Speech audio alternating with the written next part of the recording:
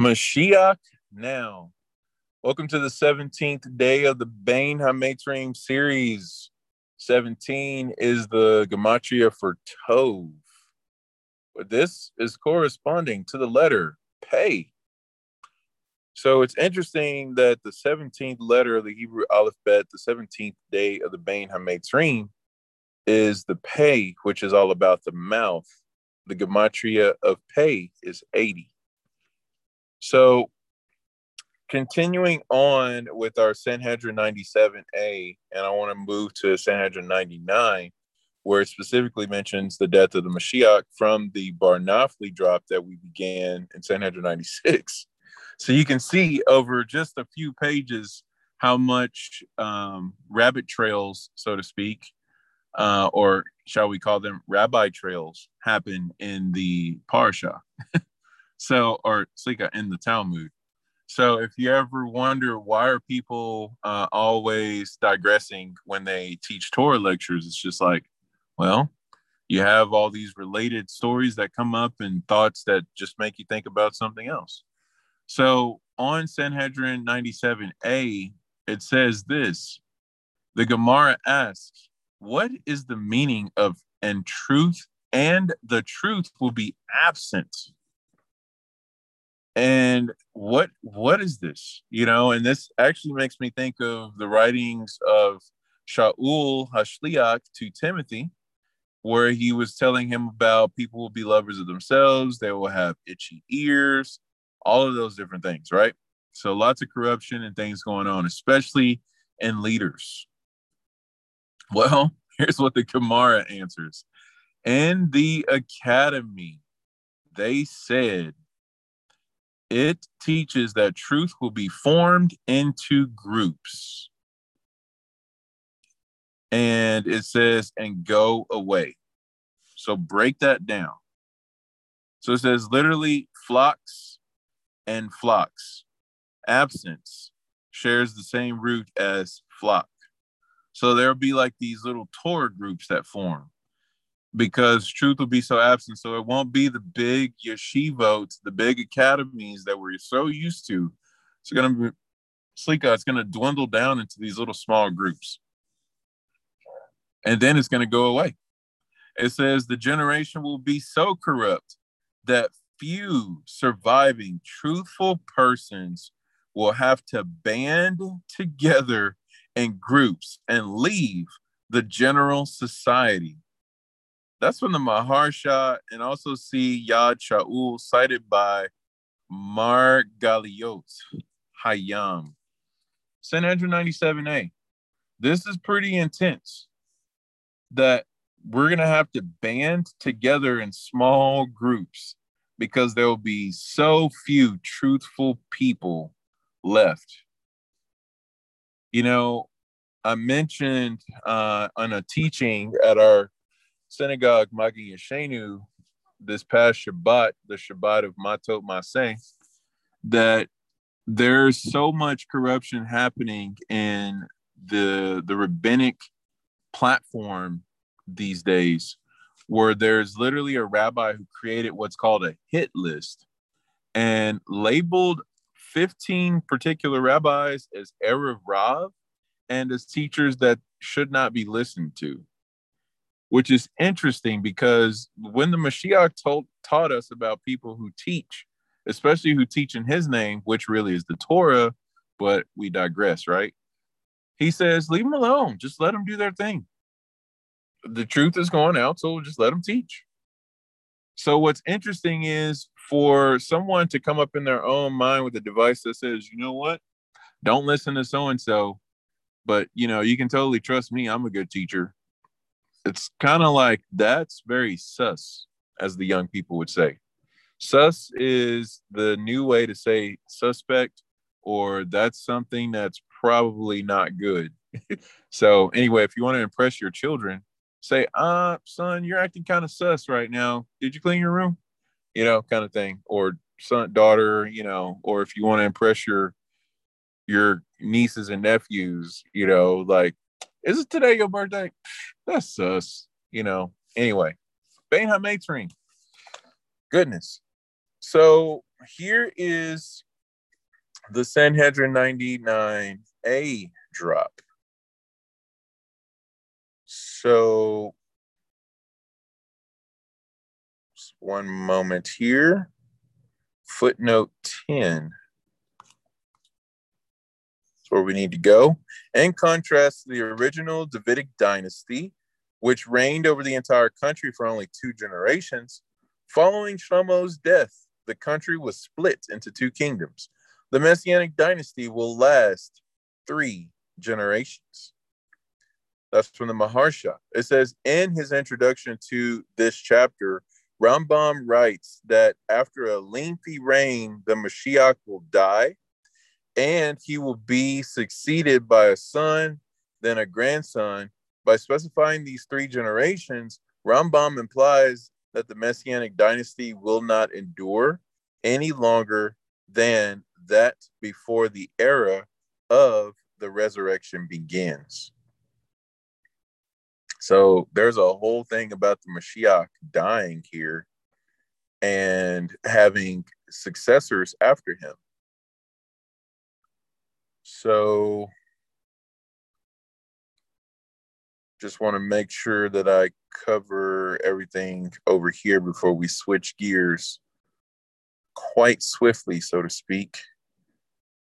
Let's go to footnote 50.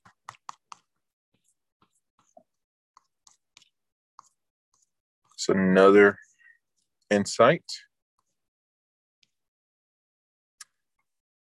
Footnote 50, i.e., he will perhaps die today. So let's look at the context here. Many should inquire after your welfare, nevertheless reveal your secret to 1 in 1,000. Indeed, guard your words, even from the one who lies in your embrace. Do not be distressed by tomorrow's troubles, for you do not know what will happen today. Perhaps by tomorrow, one will not be alive. Oh, just some Matthew stuff. Sleek guy here. Just really getting into the travail that happens during the preceding of the coming of the Mashiach.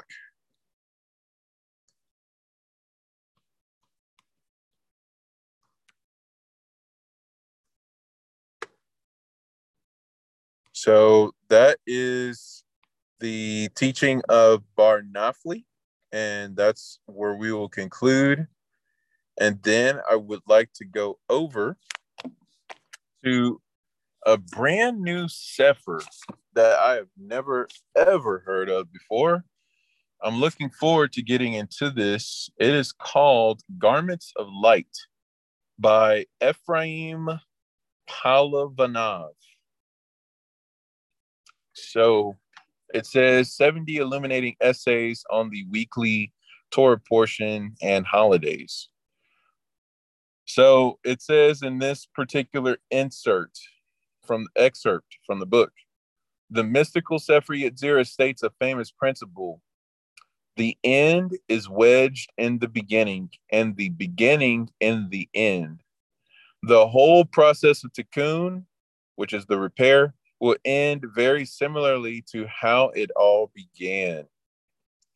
In the same way that it began with our 3 forefathers, it will end with another set of 3 figures.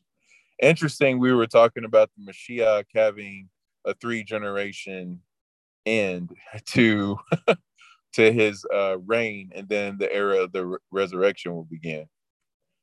It's crazy. It says, when describing the events of Mashiach's coming, Jewish texts usually refer to 3 individuals: Eliyahu, which is Elijah; Mashiach ben Yosef, the Mashiach who comes from Yosef; and Mashiach ben David, the Mashiach who comes from David. Eliyahu is first, who comes to announce the coming redemption. Mashiach ben Yosef is next, whose job is to fight the necessary battles to prepare the world. By the way, that battle is known as the war against Amalek. And how do we become victorious over Amalek? We gather in the exiles of Israel, which includes making converts, or shall we say, making disciples. Also, that's Mashiach ben Yosef talk. Kol HaTorah brings all that down. It goes on to say, finally, Mashiach ben David comes to lead the world into a new era. The Talmud, Sukkah 52a through b, records how Mashiach ben Yosef will have to die.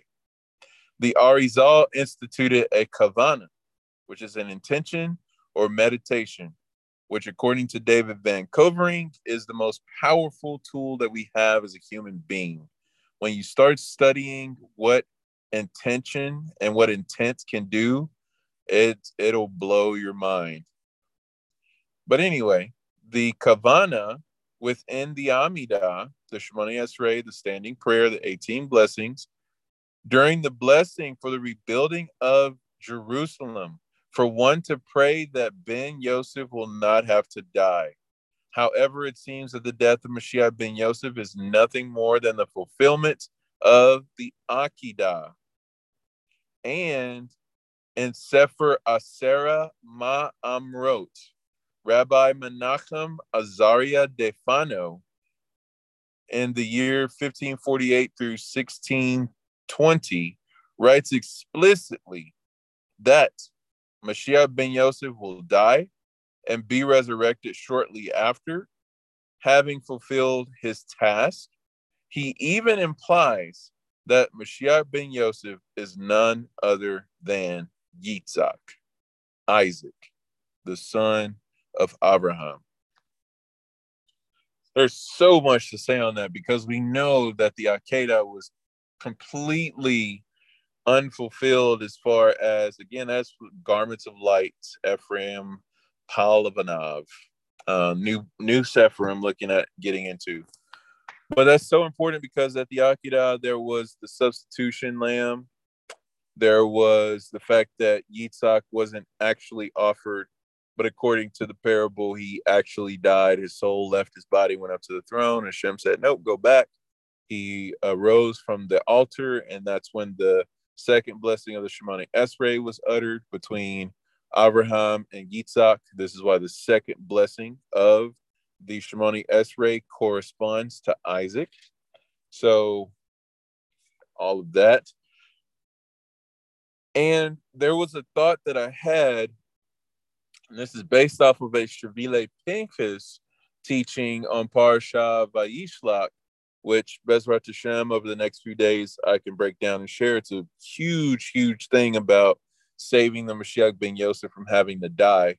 But the thought to me that came up was, due to Yitzhak being offered, there was a hope that the Mashiach ben Yosef would not have to die. But the flip side of the coin is, because Yitzhak didn't technically die at the Akedah, Mashiach ben Yosef will fulfill the technically dying as in Akedah, which, remember, go back to last week's Bein HaMetrim teaching. The way to call the crucifixion of Yeshua is call it the Akedat Yeshua, because the Akedah is about the son of the father, and the son looked exactly like the father, and the son was willingly bound by the father and offered up on Mount Moriah, which is the place where man was originally created. So being a living sacrifice and all of that, that's totally implied from Genesis chapter 1 and Genesis chapter 2, and also from the Akedah, which is Genesis 22. So tie all these things together. There's the crown of thorns, because the ram that was caught in the thicket, it says the thicket was thorns. Also, outside of the place where Adam was created, there were thorns everywhere. So Adam was created in the middle of thorns as he was brought forth on the Temple Mount. So crown of thorns, first Adam, crown of thorns, Akedah, the Isaac, the Mashiach ben Yosef. Also, Yitzhak comes from the word meaning laughter, and will cause laughter, and he shall laugh. And this is what Mashiach was saying, don't weep. I'm going to make all things new. For the joy, or with joy, he endured the things set before him. There's the whole Yitzhak connection there. So you have all of these things to take into account. And so that was just kind of a thought that I had, but I don't have a source that particularly says that the reason the Mashiach ben Yosef dies is because it's the fulfillment of the Akedah. However, Garments of Light gets pretty close with this drop here. So Baruch Hashem, may we see the Mashiach and know that we need the Beit HaMikdash.